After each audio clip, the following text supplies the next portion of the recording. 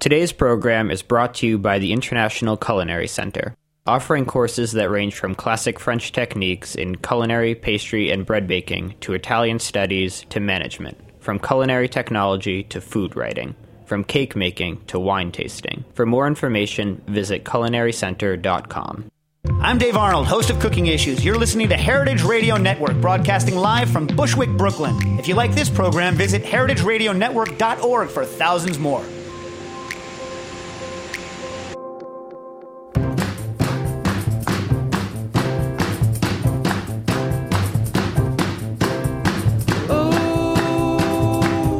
I like the way you do. Whoa, the way you took it so slow. And Hey, you're listening to Eat Your Words on Heritage Radio Network. I'm your host, Kathy Irway. So Passover is just around the corner. It's coming up a little early this year, April 4th. So if you're looking to hoist a dinner party or just celebrate some everyday comfort foods from the Jewish cuisine sphere. It's actually a very large and vast sphere, and I've been learning all about it thanks to a new book that I'm holding right now. It's called Modern Jewish Cooking: Recipes and Customs for Today's Kitchen. The author, Leah Koenig, is in the studio. How are you? Hey, I'm good. Thanks for having me. Thanks so much for joining. Leah, you're such a longtime food writer. You've written for Saveur, Wall Street Journal, New York Times. You also have your first cookbook, the Hesada Everyday Cookbook, which was also about contemporary Jewish cooking. So is that sort of your shtick? Yeah, I would say good use of the word shtick. I'm very impressed.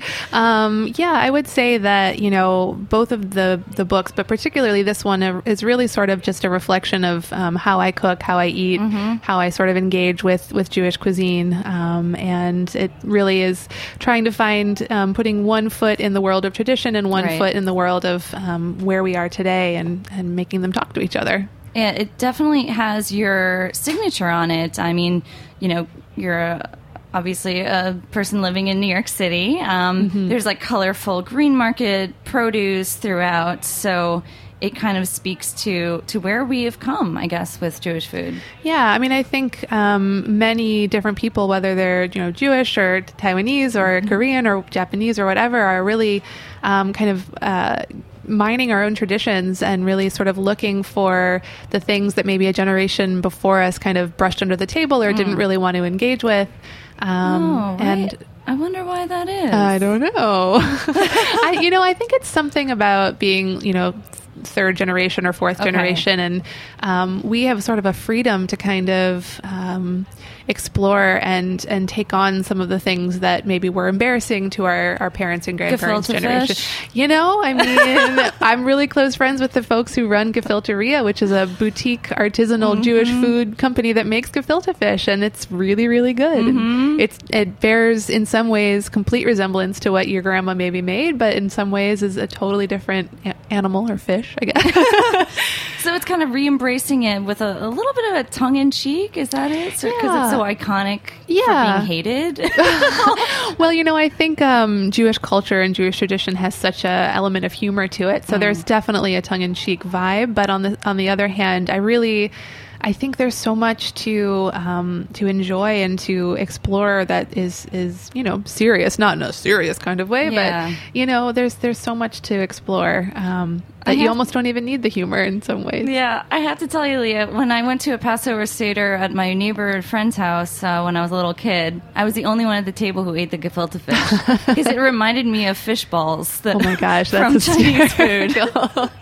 That's hysterical. Literally all the other plates were just like scraped into the garbage? Oh my gosh, the mom had to force feed people. The kids were crying. Like there's tears. Well, the jelly in a glass jar, kind of murky liquid hockey puck gefilte fish. I don't blame anybody for not wanting that. But homemade fresh, like the gefilte free. How's it go? Gefilteria. Oh, yeah. Well, they do an interesting thing in that they use other types of fish. They use some salmon and some other types of whitefish to kind of freshen it up. But they also have found different ways to cook it. And actually in my book, usually gefilte fish is cooked in this kind of really stinky fish broth, which I personally don't like. I just can't hang with that. But so I used a white wine kind of court bouillon, which is an herb infused white wine broth. So it really is a much lighter and much more kind of fragrant, and really lets the fish shine through without having that overpowering,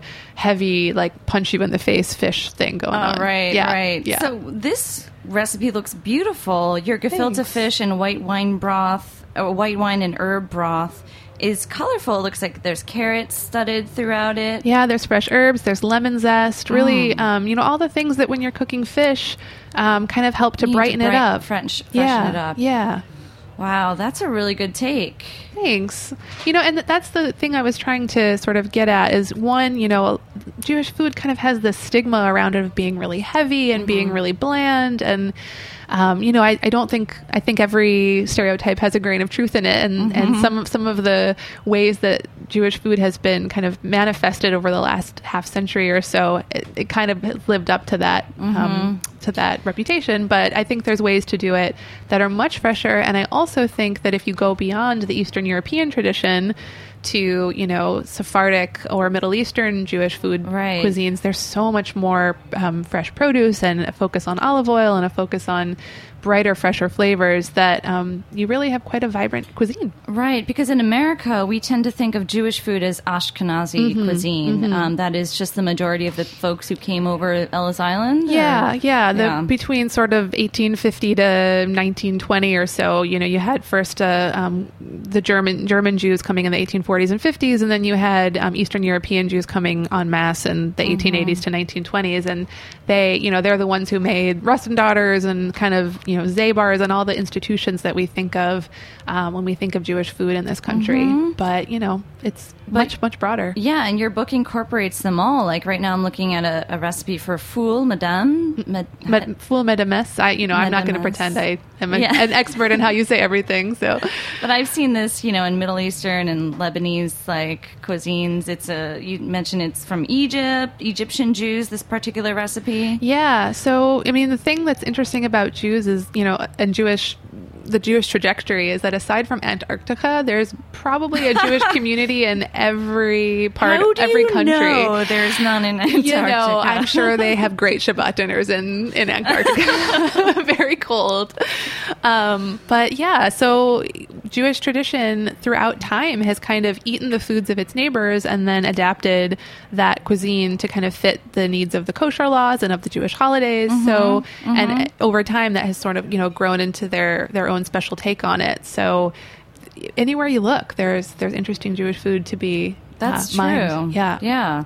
What is a quintessential dish from the Sephardic Jewish cuisine? There's a lot of different ones. One of my favorites is it's called chaimi. It's like a spicy tomato sauce that you poach fish in. There is a tilapia dish in the book that's very much inspired by chaimi.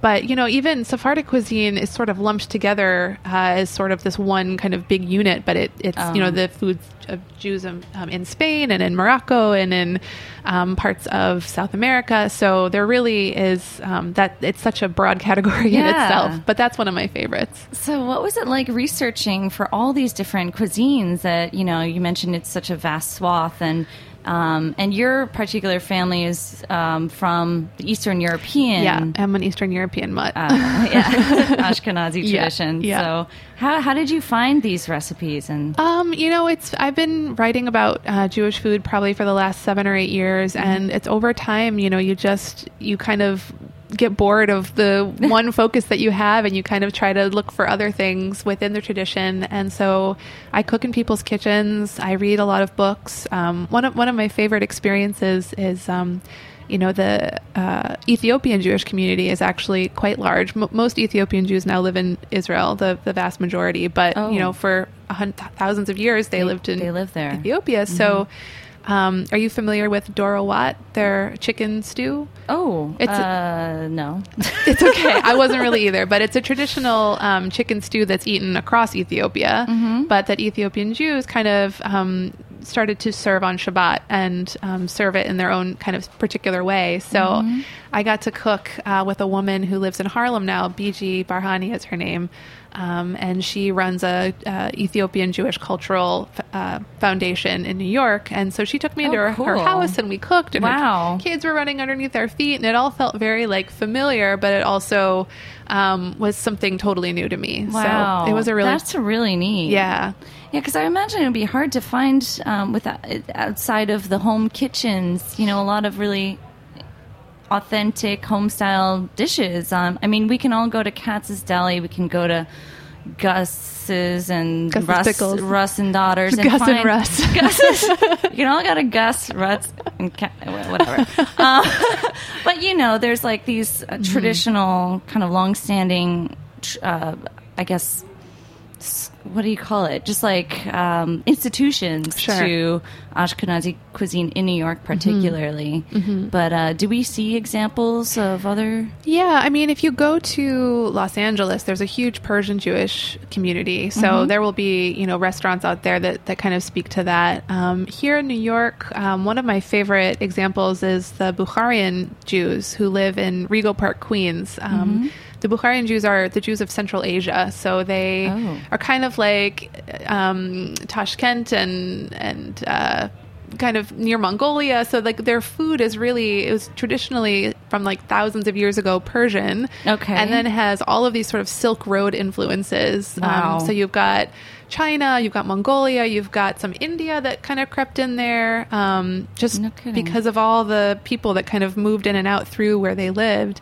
And now all those Jews have moved either to Israel or to Rego Park, Queens. There's tens of thousands of Bukharian Jews there, and they have great restaurants. So, when I first moved here, I had never heard of Bukharian Jews growing up in Chicago where I did. And my friend took me to this restaurant, and it was amazing and just so flavorful and so different. But again, had that thread of something that felt really familiar. Wow, that is really exciting. So yeah, you have to look a lot harder. I bet. But they are there. And tell me more about like this kind of new wave appreciation for, I guess, rediscovering Jewish food in America, because you kind of note that within the last 10 years we've seen a drastic change in perception. Totally. Yeah, I think that goes back to a little bit what we were talking about before, where or Mile End, or Why Son's Deli out in San Francisco, or Kaplansky's in Toronto. I mean, there's people who are sort of saying, hey, these foods are ours and they're interesting, and I don't have to kind of keep them in a time capsule. I can actually bring who I am to these foods. And what you're seeing is just this kind of amazing flowering or whatever of nouveau Jewish cuisine. And I think, people are really connecting to it, even both Jews and people who don't come from that background, because the food's just really delicious. Yeah. And it's really grabbing everyone's attention and in a lot of exciing ways. Yeah. I feel like every other day there's like a new Jewish food truck popping up somewhere. Or a new bagel company, or, we've got Black Seed Bagels here, and there's bagel shops out, and there's one in Detroit, the Detroit Bagel Institute, that's doing People it. People are geeking out. They're totally geeking out, and it's so cool because we still, a lot of us still have grandparents who either speak Yiddish or, who kind of grew up with these foods very much central to who they are, and rejected them. And I think they're really touched to see that we're actually like excited to to that is really cool. Yeah. And I like how you note in talking about this exciting sea change of cooking in Jewish cuisine. You also write, historically speaking, Jewish cooking has had a tendency to focus on the past, to yearn for what was, hold tightly to tradition, and strive to capture times gone by through food. Mm-hmm. And why is that, you think? I'm going to play ignorant white person right now. Why is that? It's a good question. I mean, I think the Jewish tradition is, the word tradition is so central to who the Jewish people are, and because they've lived everywhere, they have to cling to something to feel rooted. And when they're traveling all throughout the world, or being kicked out of places, or however the case may be. So I think whether it's connecting to the textual tradition or connecting to culture, be it music or food, there is sort of this very kind of tight, almost protective quality towards culture, Jewish culture. Yeah. But I think, here, especially in the States, where we are much more kind of free, open, boundaryless society, we are able to kind of relax a little bit. Awesome. Yeah. That's so exciting. Yeah. All right. Well, we're going to cut to a quick little commercial interlude, and we'll be back chatting more. Sounds good.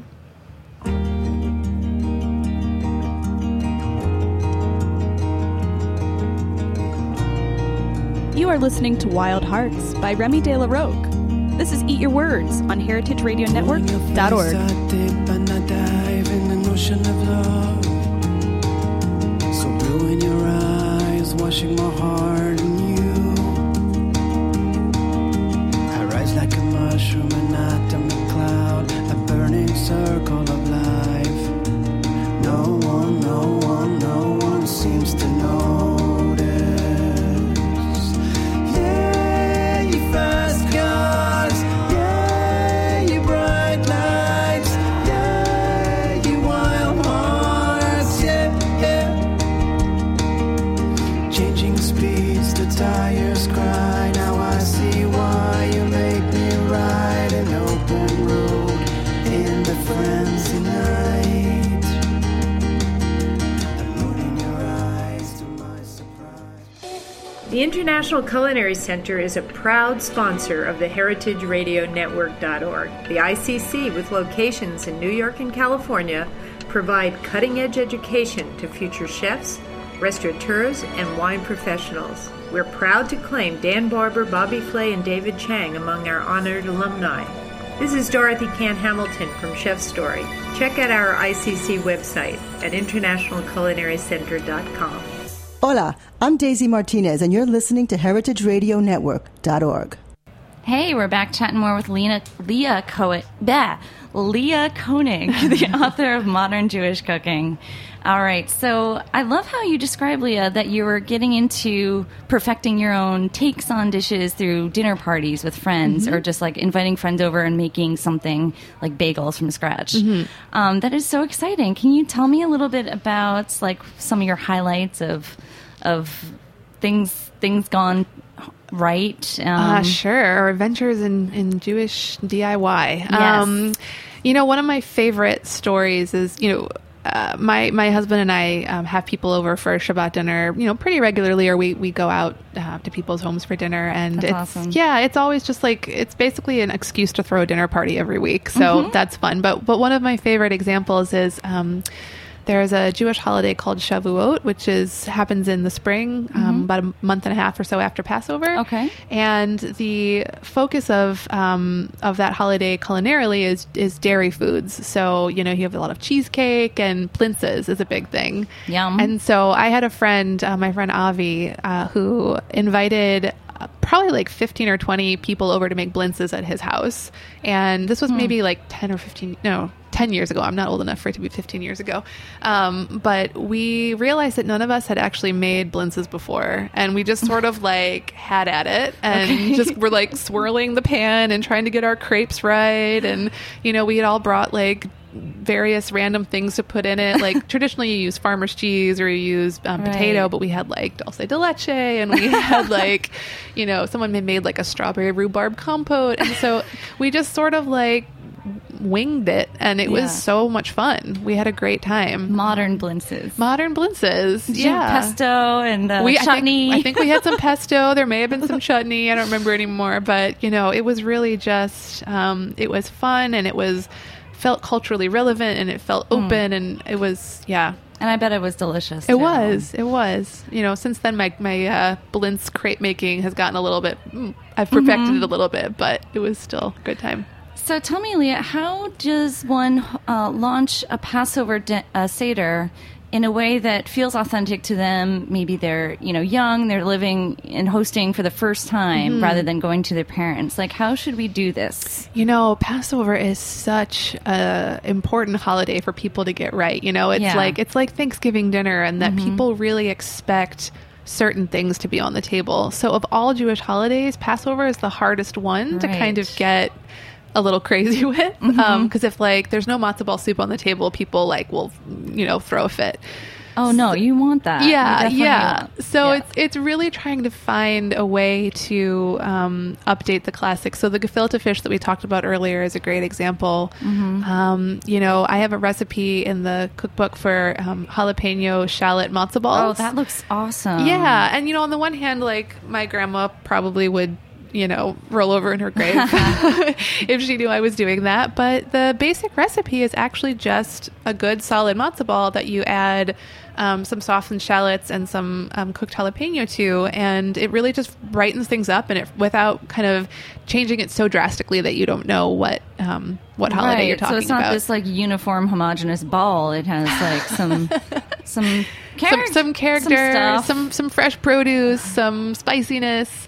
Yeah. So I really think it's finding ways to kind of tweak the familiar. I also am a big, I'm not the most Martha Stewart crafty person in the world, but I really think that decor is a big deal when you're holding a Passover Seder. So, I kind of want to throw all of the kind of old school silver Judaica, kiddush cups and candlesticks off the table. I know what you mean. Yeah. And, not the pristine white tablecloth, and, maybe kind of have more of a tapestry and little mason jars of flowers and things that kind of just feel much more modern. So rather than that weird gilded silver platter with the bitter herbs that you dip into cups, maybe make a little arrangement. Exactly, right. Bouquet of herbs that people can grab the from. modern day Seder plate, right? Exactly. All right. Exactly. Well, that sounds like a fun activity. Do you have any plans coming up for your Seder? Yeah, we go to my in-laws who throw a wonderful Seder every year, and they live down in D.C. So I'm not at the stage of my life where I'm hosting Seders yet. But what I try to do is I bring foods that we can eat during the non-Seder times. So one of my favorite examples from the cookbook is there's a matzah granola in there. Wow. Breakfast is really hard on Passover because basically everything you want to eat for breakfast, you can't. It's leavened Yeah, stuff. it's like bagels, you can't. Waffles, you can't. Pancakes, oatmeal even is not okay. Really? Yeah. So I've kind of developed this matzah granola. It's not completely my idea, but I made this really good one with coconut and walnuts and raisins, and it's really quite good. And you eat it over yogurt, and you almost don't remember. That sounds great. Yeah, you can kind of snack on it over the course of the holiday and keep you energized. Yeah, it gets you through. Well, that's really inventive. And I always say it's not necessarily the thing that I would run to the rest of the year, but during the holiday, it's kind of a godsend. Sure. Speaking of inventiveness, I love how you managed to make a lasagna. It looks like, when you're just looking at this photo of the casserole of lasagna, it looks totally just like a lasagna, but actually it's made with matzah. Yeah. How did you come up with that? Well, matzah lasagna, I can't claim to have invented it, but it's something that in the last maybe 10 or 15 years you've really started to see a lot more of. And it comes out of I guess just desire to, eat well during the holiday. It's like, you are kind of, the holiday is focused on not eating certain things, and that's kind of has meaning to it, but it doesn't mean you have to suffer through the whole holiday. So this lasagna is basically a standard spinach lasagna that you sub out matzah that you kind of soak in water a little bit so it softens, and then it takes the place of noodles. And it's pretty good. It's pretty good, I have to say. So it's familiar too. So it sounds like while you're eating during the holiday, you also have cravings for those same familiar American foods that are a lot of them are hands off.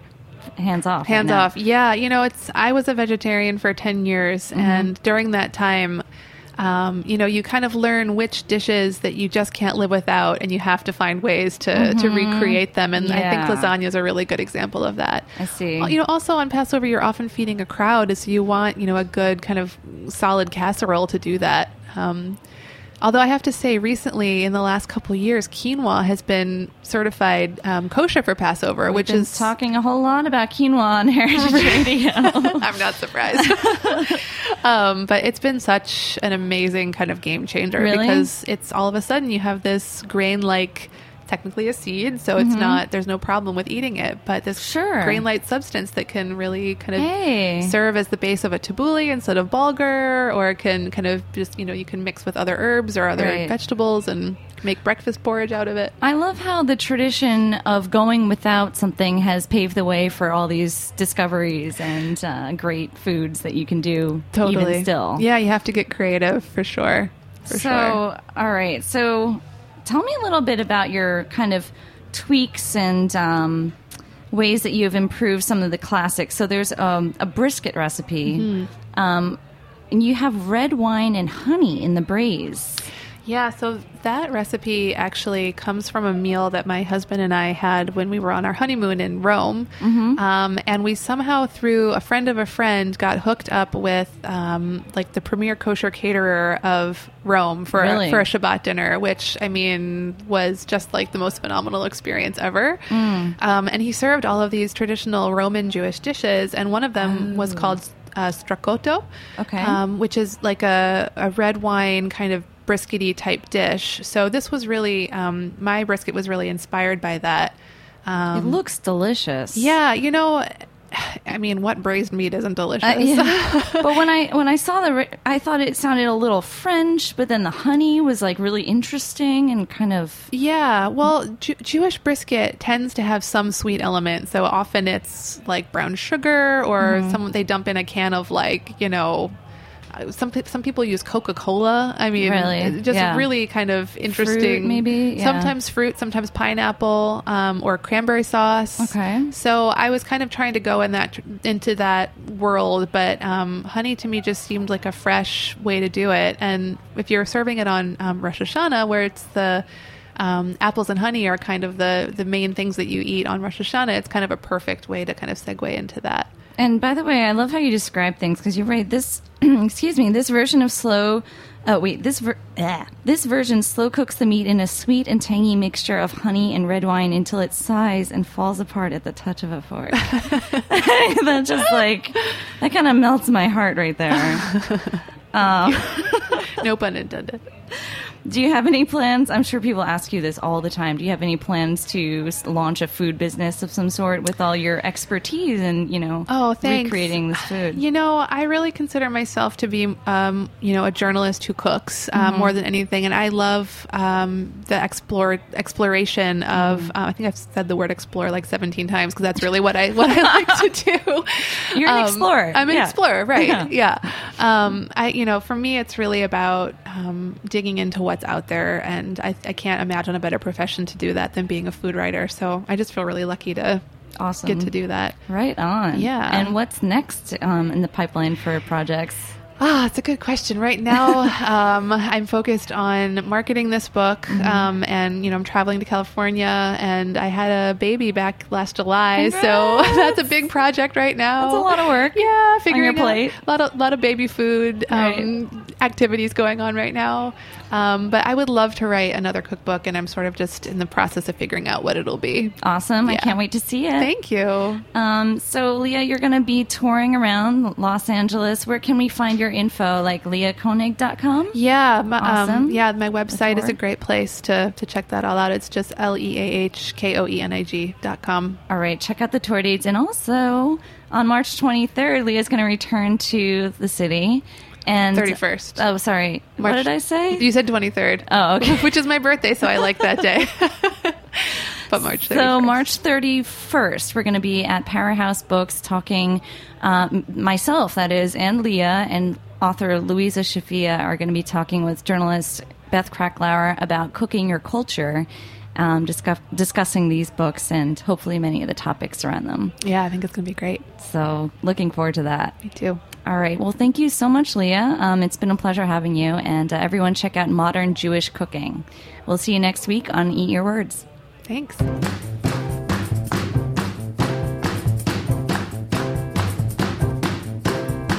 Oh, I like the way you do. The Eat Your Words theme song is Lovin' Like This by the California Honeydrops. The way you took it so slow.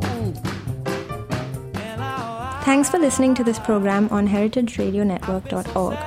You can find all of our archived programs on our website or as podcasts in the iTunes Store by searching Heritage Radio Network.